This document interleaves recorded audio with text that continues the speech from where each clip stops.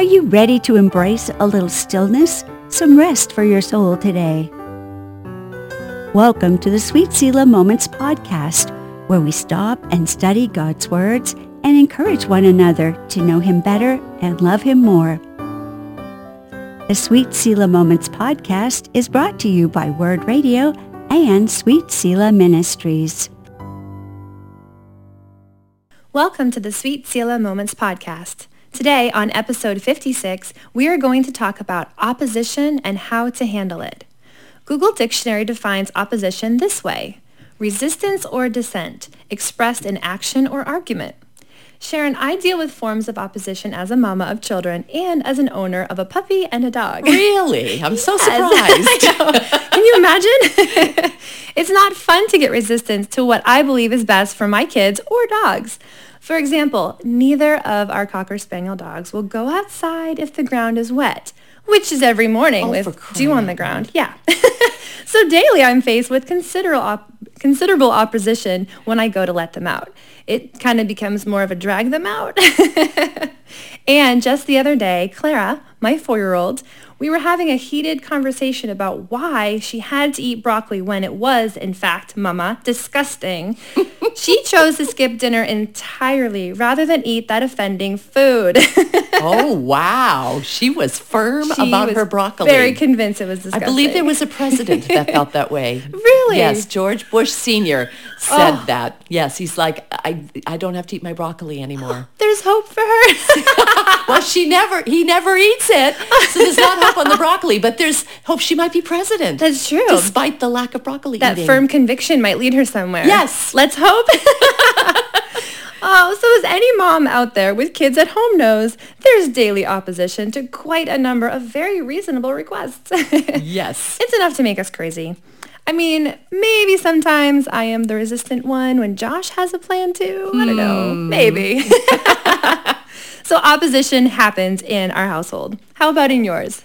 Why, amazingly, yes, it does. No. Ray and I are both firstborns, for starters, and we're both really good at presenting our side of an argument, and we are so convinced we're right. I remember when we were first married, we had the most ridiculous argument over the size a meatball should be when preparing spaghetti and meatballs. I am not kidding you. I mean, it was quite loud. Yeah, my mother she's British. Yes. We had very small, very rounded, petite, polite meatballs. Clara, my 4-year-old, we were having a heated conversation about why she had to eat broccoli when it was, in fact, Mama, disgusting. She chose to skip dinner entirely rather than eat that offending food. Oh, wow. She was firm about her broccoli. Very convinced it was disgusting. I believe there was a president that felt that way. Really? Yes, George Bush Sr. said that. Yes, he's like, I don't have to eat my broccoli anymore. There's hope for her. Well, he never eats it, so there's not hope on the broccoli, but there's hope she might be president. That's true. Despite the lack of broccoli eating. That firm conviction might lead her somewhere. Yes. Let's hope. Oh, so as any mom out there with kids at home knows, there's daily opposition to quite a number of very reasonable requests. Yes. It's enough to make us crazy. I mean, maybe sometimes I am the resistant one when Josh has a plan too. I don't know. Maybe. So opposition happens in our household. How about in yours? Why, amazingly, yes, it does. No. Ray and I are both firstborns, for starters, and we're both really good at presenting our side of an argument, and we are so convinced we're right. I remember when we were first married, we had the most ridiculous argument over the size a meatball should be when preparing spaghetti and meatballs. I am not kidding you. I mean, it was quite loud. Yeah, my mother she's British. Yes. We had very small, very rounded, petite, polite meatballs. His mother made gargantuan ones that you had to cut in pieces because they were so big. Right. Oh, for crying out loud. And so I made it my mother's way, and he's like, that is not a meatball. And I said, it certainly is a meatball. Right. And then we went into you don't need to hear the whole argument. It was really bad the first time. Oh, no. So I want to know what size your meatballs ended up being now. Oh, he won. I make huge meatballs now, and he is a happy person. That's so sweet. But it's something, I think it's something about being firstborn. You're convinced you're right. Things were done this way when you were a child. Therefore, it's the way it ought to be. Right. So anyways, that's ridiculous opposition. Sometimes opposition can be super avoidable if we'd both be grown-ups, right? Yeah. But in other cases, in other circumstances, not with Ray, opposition to what is right can cause harm, even death. And I do have a story about that. Oh. I do indeed. I was outside with my grandchildren building snowmen one winter, and I decided very foolishly to let my little puppy Bella run free because she loves us. She stays with us. Bella likes to frolic in the snow and play with the snowmen too, right? And then the plow came by. I thought the road was done, but evidently the plow had one more sweep through. Yes. And Bella decided to chase the plow. Bella is 14 pounds. Goodness. Bella is like 1/5 of a wheel of the plow. The tiny little for fluff ball crying running out after loud. the truck. And I'm shouting at her, no, come back. Right. And she glances at me once like, are you kidding me? There is a monster on the road and I am going to get it off. She barked Bella. it all the way off our road, all the way down the next road. Wow. And then finally, when she got to the main road, when it could have been even worse than it already was, because the plow couldn't even hear her. She's so tiny. Yeah. She finally came back alive. But her opposition to me at that time could have cost her life. Yes. And my grandchildren would have witnessed something really bad. Very traumatizing. Yes, yes. So sometimes serious opposition occurs. Yes, with serious consequences. Yes, with serious consequences. So, all right, we're going to talk about that today. We're not talking about the meatball variety of opposition. We're talking about the you could die kind of opposition. So can you summarize to start with what was going on as Nehemiah and his incredible workers started to build that wall? Talk about the opposition they had. Yeah. So Nehemiah got permission from the king to do this very thing, to build the wall, and was definitely led by God, the calling of God to do the work. But as they started to work on the wall, there were those already in the city who took it upon themselves to make fun of them and scoff at them and try to discourage them from doing that. And they even faced the danger of sudden attack from surrounding peoples. Yeah. So that's a little scary. Yeah, it is a little scary. Some of the enemies of the exiles who had returned to Jerusalem did not want that wall rebuilt. They liked to see the weakness of Jerusalem. Yeah. Sometimes we are given a calling from the Lord on a certain issue or mission, and we can get opposition. Nehemiah was called to build that wall. Yes. I mean, we have followed him. The fact that the king gave him permission is just so stunning in and of itself. So he still got opposition, even with a calling. Have you ever had a calling placed on your life, Nicole? And what were they like to be called by God to something like Nehemiah was? Yeah, Tell me. That's a great question. Yeah, and then we'll talk about opposition, but let's just discuss callings for a minute. Callings. Yeah, I've gone through a few callings in my life already. It's been really fun to serve the Lord in different ways. As a young adult, I felt God call me to work at the local crisis pregnancy center. And I did receive some strong opposition from even family members on being there. So that was a challenge at the time. Yeah. And then a few years later and a few more kiddos later, I felt God calling me to be a stay-at-home mom. And that led to me becoming a homeschooling mom for a season as well. And both of those are a little countercultural right now. So I got a lot of comments and suggestions from many people on what would have been better for my kids. Oh, suggestions, yes. Yes, grocery store advice, it's the best. So it definitely hasn't always been easy dealing with opposition, but the blessings do far outweigh the struggles if I can remember who called me to do the task at hand. I think that's the key, isn't it? It really is. Yeah. And just to say, not everyone has the same callings. Right. But if you are sure the Lord has called you to do this thing for a season, and it's not contrary to the Bible or to godly wisdom, then you go ahead and do it. Your life will be a testimony about God's faithfulness and blessings in the things he calls us to do. I know that has certainly proven true in my life. Yeah. You go ahead and do it. I mean, that should be on a T-shirt. Yes. You just go ahead and do it. Go ahead and do it. Well, I've had the same thing. I've had lots of different callings on my life. I did prison ministry for a while and led women's groups and things like that. And for a long time, my primary ministry work was with Moms in Prayer. Oh, yeah. And I loved it. I loved calling women to pray for children in schools, and I still lead a group of grandmothers. I met with them last night. That's in awesome. weekly prayer for my grandkids. I love praying for my grandkids. But then at the ripe old age, young age, 60-something, God called me to start Sweet Selah Ministries and call women to rest in the Lord and specifically set aside times to get to know him better and practice that resting with him. And it was wonderful. I really enjoyed it. Okay. That was an interesting time to start a new ministry, but I did it. And I got a little bit of opposition on that too, because it's like, wow, don't people retire at 65? Right. You're just starting this. So, but I really did feel like that was what I was supposed to do. Yeah. So whatever our specific calling might be, all of us are called to walk in obedience before the Lord. Yes. And that's what Nehemiah was doing. So we're going to look now at how Nehemiah dealt with opposition, and we're going to learn how we can deal with those who oppose us when we're on mission for Christ.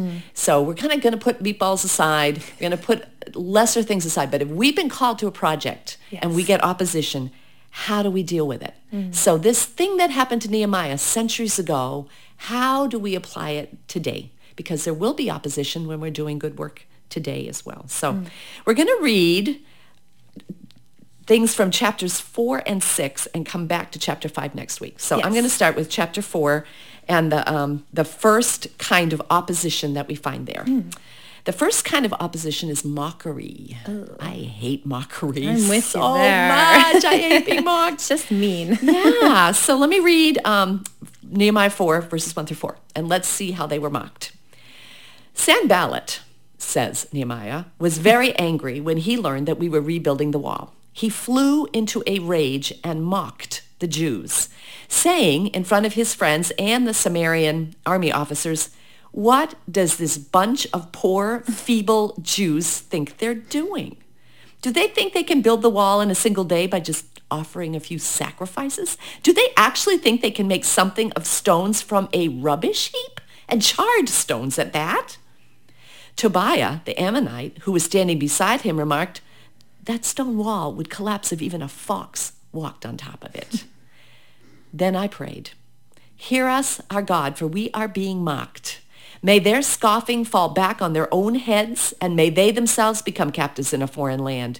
Do not ignore their guilt. Do not blot out their sins, for they have provoked you to anger here in front of the builders." Man alive. Yeah. That was quite some prayer. That's a good prayer. It is, except I feel like he didn't have the Sermon on the Mount, did he? That love your enemy part, I'm feeling like Nehemiah was He hadn't heard that yet. hurt them back, Lord.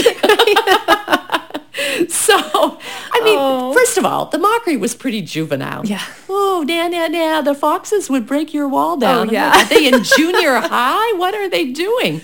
But it's still discouraging to have people, I'm picturing them with their arms folded, leaning back and just laughing at this monstrous job that they've started with not the greatest tools, right, and highlighting all the problems. That's what mockery does. It sort of exaggerates.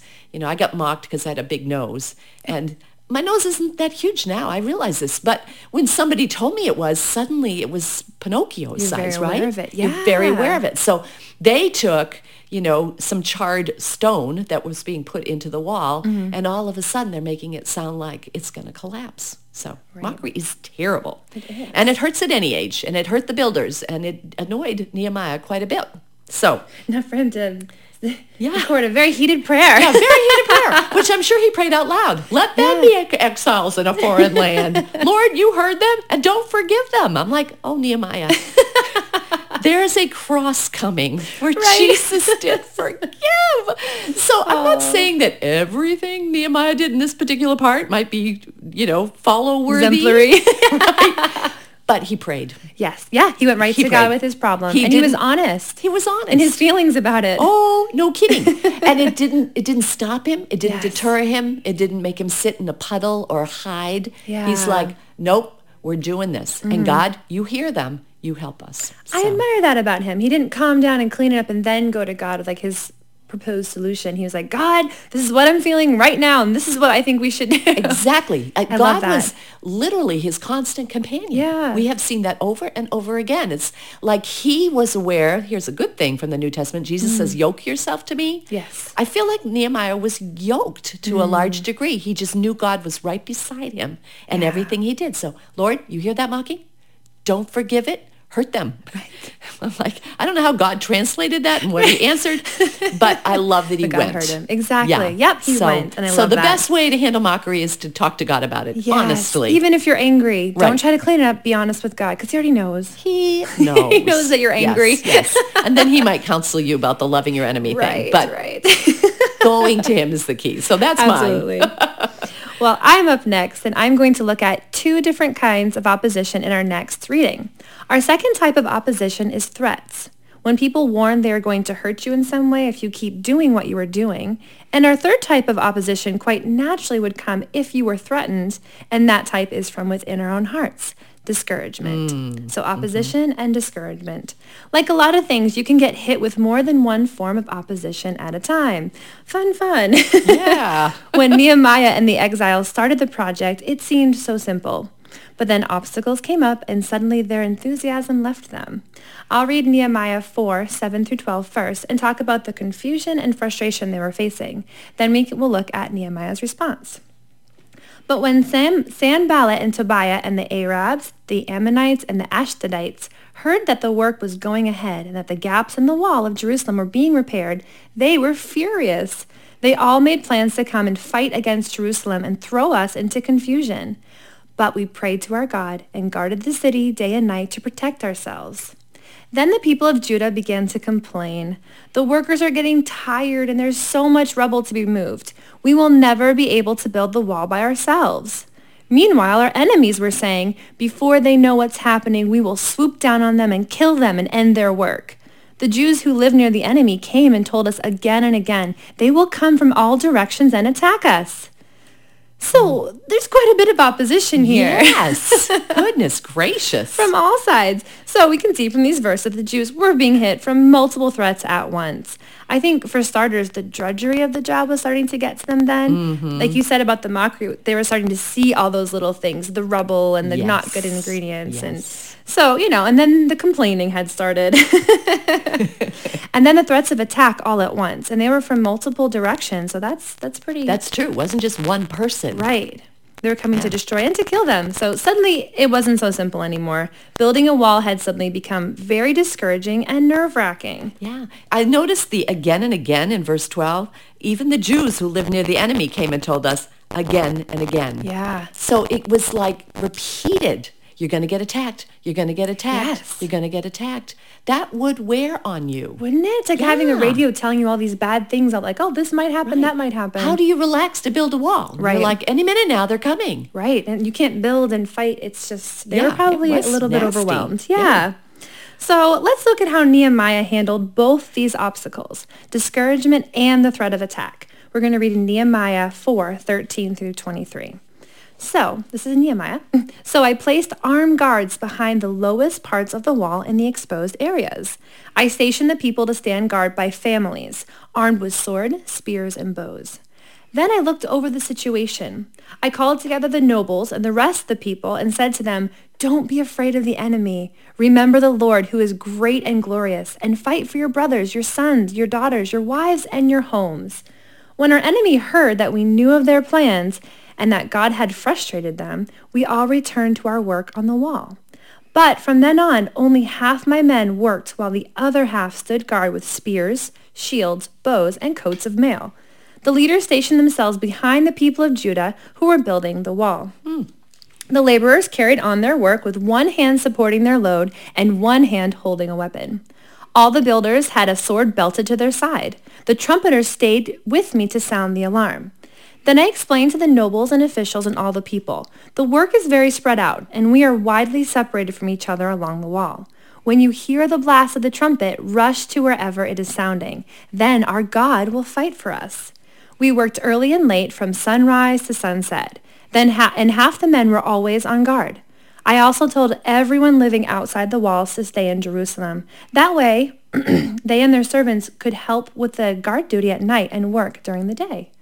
During this time, none of us, not I, nor my relatives, nor my servants, nor the guards who were with me, ever took off our clothes. Wow. They were ready. All the time. All the time. Dirty clothes. Yeah, I was like, oh, that must have got all stinky. We carried our weapons with us at all times, even when we went for water. Wow. So to ward off some discouragement and threats, Nehemiah stationed armed guards near the most vulnerable parts of the wall. And then he organized all the people to stand guard, grouped by families, and armed them with weapons. And after he did all that, he gathered the nobles and everyone else and reminded them of who had called them to this, and that God would fight for them. Then Nehemiah put together this really great plan where only half the men would work while the other half would guard with swords and spears and even coats of armor. And now all the laborers would work with one hand on a weapon or with a sword strapped to their side now, all the while listening for that horn to signal where danger was so they could all rush to assist whoever was being attacked. Such a good plan. What a plan. It really was. First of all, I'd be a little more relaxed building the wall if I knew people were guarding. Yes. You know, I wouldn't wouldn't focus more. Yeah, you could focus. It's like, and also, if I were building the wall, because you know how much I hate manual labor, right? I'd like the break. Yeah. Right? Yeah. I mean, how much rubble can you sift through? Be like, no, that's great. I'll do guard duty too. Right. I feel like the break was even better for them. That's a good point. Good to kind of refresh them to go back to the job if they're not doing it. Because they work from sunrise to sunset. In their clothes, that's exhausting. all the time. Yeah. This man he's like, we're doing it. And we're going to keep at it. Get it done. Yeah. I would have needed a Nehemiah because he's got to have that kind of determination. Yes, to keep spurring people on, and encouraging them. Right. He wasn't just a mean taskmaster, though, because he did have a plan, and he's like, this is what we have to do. But he kept stopping to encourage them, too. And be like, God will fight for you. Yes. God called us to that. So that's really important, I think, when you're leading. He's still cheer-led as well. Yeah. And that was important. I agree. Oh, yeah. Oh, man, I love this man. I know. He's a really great guy. He's one of those people I'm like, yeah, I do want to meet you in heaven. Absolutely. I wonder what kind of plans you have up there. I feel like if there's planning to do, Nehemiah's right there front and center. A really big wall in heaven. Really. And the foxes trot across it and it doesn't break. Oh my goodness. Okay, well, it got worse and worse for them. They went from mockery to threats to discouragement. We're going to look at one more, and it's actually in chapter 6 because we're skipping chapter 5 till next week. Yeah. The fourth type is intimidation. And in Nehemiah's story, the intimidation came through lies and deception. So that's another way we can be thwarted. We can be thwarted by all these different things. And sometimes it gets so bad that we're intimidated. Yeah. So this is what happened.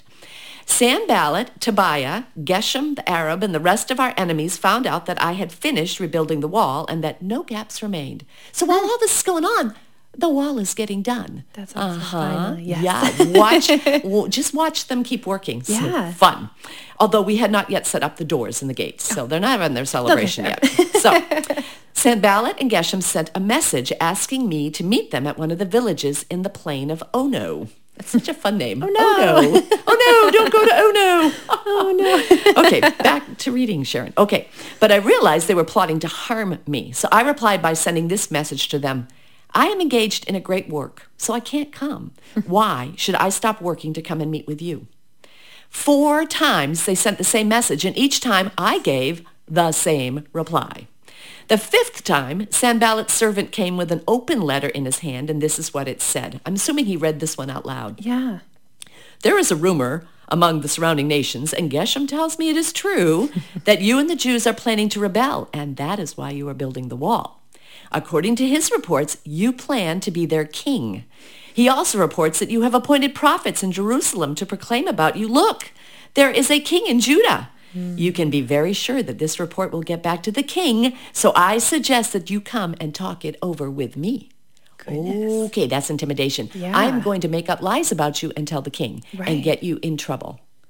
Wow. So pretty mean. Yeah. And persistent. The wall's built and they're still not giving up. They've still got to stop them from the gates, I guess. They're like letters. They want to have a friendly chat at first, but they never give up. And Nehemiah, I love Nehemiah. Nope, busy. Nope, still busy. Nope, busy. I love him. He just keeps working. Yeah, whatever. Yeah. So caught cool. up in it, you know. Yeah. So, but lies can be vicious, can't they? Yes. They can hurt. Oh, they can hurt really badly. And the fact that Nehemiah was confident despite that, not to stop working, is very impressive to me. It is. He didn't feel, because that lie was one that you would feel like, oh no, I need to go and explain myself, that I'm not trying to, because he was the king's cupbearer. He had a good relationship with him. Yeah. And for the word to get back to the king that he was planning, that would probably hurt the king and affect Nehemiah. I mean, it would definitely affect Nehemiah. Definitely. That would make me want to if go, they like, no, like, I don't want to do that. Right. So it's sneaky. Very sneaky. They're trying to bait him to get over there. I know. But I'm sure Nehemiah's like, you know what? The king's not going to believe you, and I'm not going to dissuade you anyway. So I'm not wasting my time with you. He was so smart to rest in his character and rest that God would fight for him. Right. In his character. Yeah, he actually believed it Yeah. and just kept working. He probably talked to God about that one too. Lord, you hear them. Could you deal with this one too? Because I'm kind of busy getting the gates in. That's right. Oh, that's good. He did not get lured. Sometimes I can get lured from work I should be doing either by personal discouragement or silly distractions, like a really good book. When I should be working on a blog or a speaking assignment. Yes. I need to learn from Nehemiah that I should just do what I'm supposed to do when I'm supposed to do it. That's a good lesson. Oh, man, it's a good lesson. There'll be time for rest, and in my life there really is, because I schedule it. Right. And so when it's not time to rest, I need to put my head down and write the blog or do whatever I'm supposed to do and finish it and not let things get in the way. So, all right, let's finish up Nehemiah's response to the lies, because there's a little bit more. I replied, he did reply. Look at this. He replied. Oh, good. This is what he said. There is no truth in any part of your story. You are making up the whole thing. I love it. Sweet and simple. That's him. Yeah. They were just trying to intimidate us, imagining that they could discourage us and stop the work. So I continued the work with even greater determination. This guy. Later, I went to visit Shemaiah, son of Delaiah, and grandson of Mehetabel, because Nehemiah never leaves a name out he could put in, right? Especially It's those big, so hard ones. funny, who was confined to his home. And he said, let us meet together inside the temple of God and bolt the doors shut. Your enemies are coming to kill you tonight. Goodness. But I replied, should someone in my position run from danger? Should someone in my position enter the temple to save his life? No, I won't do it. I realized that God had not spoken to him, but that he had uttered this prophecy against me because Tobiah and Sanballat had hired him. Man. They were hoping to intimidate me and make me sin. Then they would be able to accuse and discredit me. I wonder if the sin was bolting the temple from other people. I'm not sure why it was a sin, but evidently. They didn't miss a trick, did they? Or was the sin the fear? I won't give way to fear. Right. I wonder if the sin was leaving his job and leaving his post. Yeah. Well, and anyway, he thought it'd be a sin to run away, and he didn't. So here he goes again. Remember, oh my God, all the evil things that Tobiah and Sanballat have done. And remember, Noadiah the prophet and all the prophets like her. She was female. She's a prophetess. Yeah. Who have tried to intimidate me.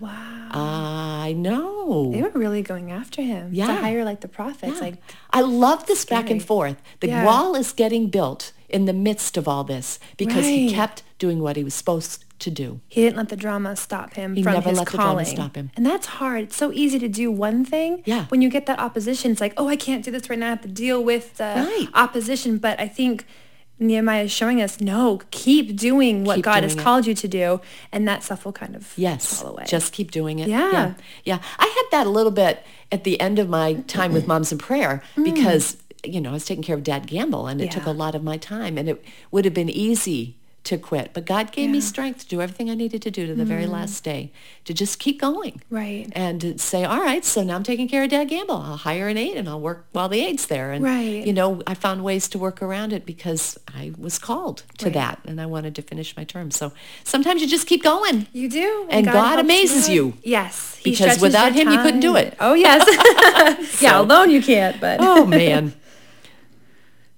That's so crazy. So I don't know. Sometimes I feel like I let the fear of things that haven't even happened yet or that may not even happen keep me from doing what God wants me to do sometimes, Or like second guessing myself or worrying that I made the wrong decision. It's easy to give into those negative voices around us and stop doing our calling. Right. You're right. Fear can make us stop. Huge. And there were all kinds of reasons to be fearful. Oh, yeah. And yet that didn't stop what was supposed to happen. They face the fear of death, of being attacked and killed. I don't face fear of death very often in my opposition in life. And yet I still allow that fear to keep me from what God has called me to do. Right. So definitely a lesson from Nehemiah in do not let fear stop. Yes. Fear is not, that kind of fear is not from God at all. Absolutely not. Yeah. Perfect love casts out fear, because fear is torment. Fear is not from God. No, absolutely not. Cool. So let's summarize. Let's see. Nehemiah faced opposition. He faced mockery. He faced threats, discouragement, and intimidation. And how did Nehemiah fight back? He fought back with God's help. He fought back with prayer, renewed determination, adjusted plans, and confidence that he was doing God's will. So the key is to be sure that God has called you and then to go forward with it in his strength. Right, Sharon? You got it. We do, after all, have an enemy, Satan. Yes. And if Satan can't help us from accepting Christ as our Savior, can't keep us from accepting Christ as our Savior, he's going to fight to keep us from honoring Christ as Lord in the direction we go in our lives. He'll render us weak and helpless and sitting in a puddle of discouragement instead of doing what he's called us to do. Yeah. So I want to do God's will no matter what, Nicole. Absolutely. Let's pray. Yes. Oh, Heavenly Father, thank you for this story of great opposition and yet a steadfast belief that your work is more important than any discouragement. Lord, wherever our listeners are right now, whatever work they've been called to do, whether they're a mama and they're discouraged because their kids aren't listening and won't eat their broccoli, or whether they're an older woman who feels useless in some way, God, help them with determination to pray, to seek you, to adjust plans as needed, and then to go forward, whatever you call them to do. Father, we want to finish well. So bless us, teach us from the Word of God how to stand firm in opposition. In Jesus' name, amen. Amen. We are so glad you joined us today. Are you facing opposition as you try to walk out your faith in a discouraging world? Write us and share. We'd be honored to pray for you. You can find us at sweetselah.org/podcast. If you want to become a podcast partner and get our monthly email letters, donate any reoccurring amount at sweetselah.org/donations and write podcast partner in the comments. We'll see you next week for episode 57, The Greatness of a Servant's Heart. We hope God blesses you with a week of leaning on him and doing his will despite the opposition. We are so glad you stopped for a while with us. The Sweet Selah Moments podcast is a cooperative production of Word Radio and Sweet Selah Ministries. More information about this podcast can be found at sweetselah.org. Thank you for joining us.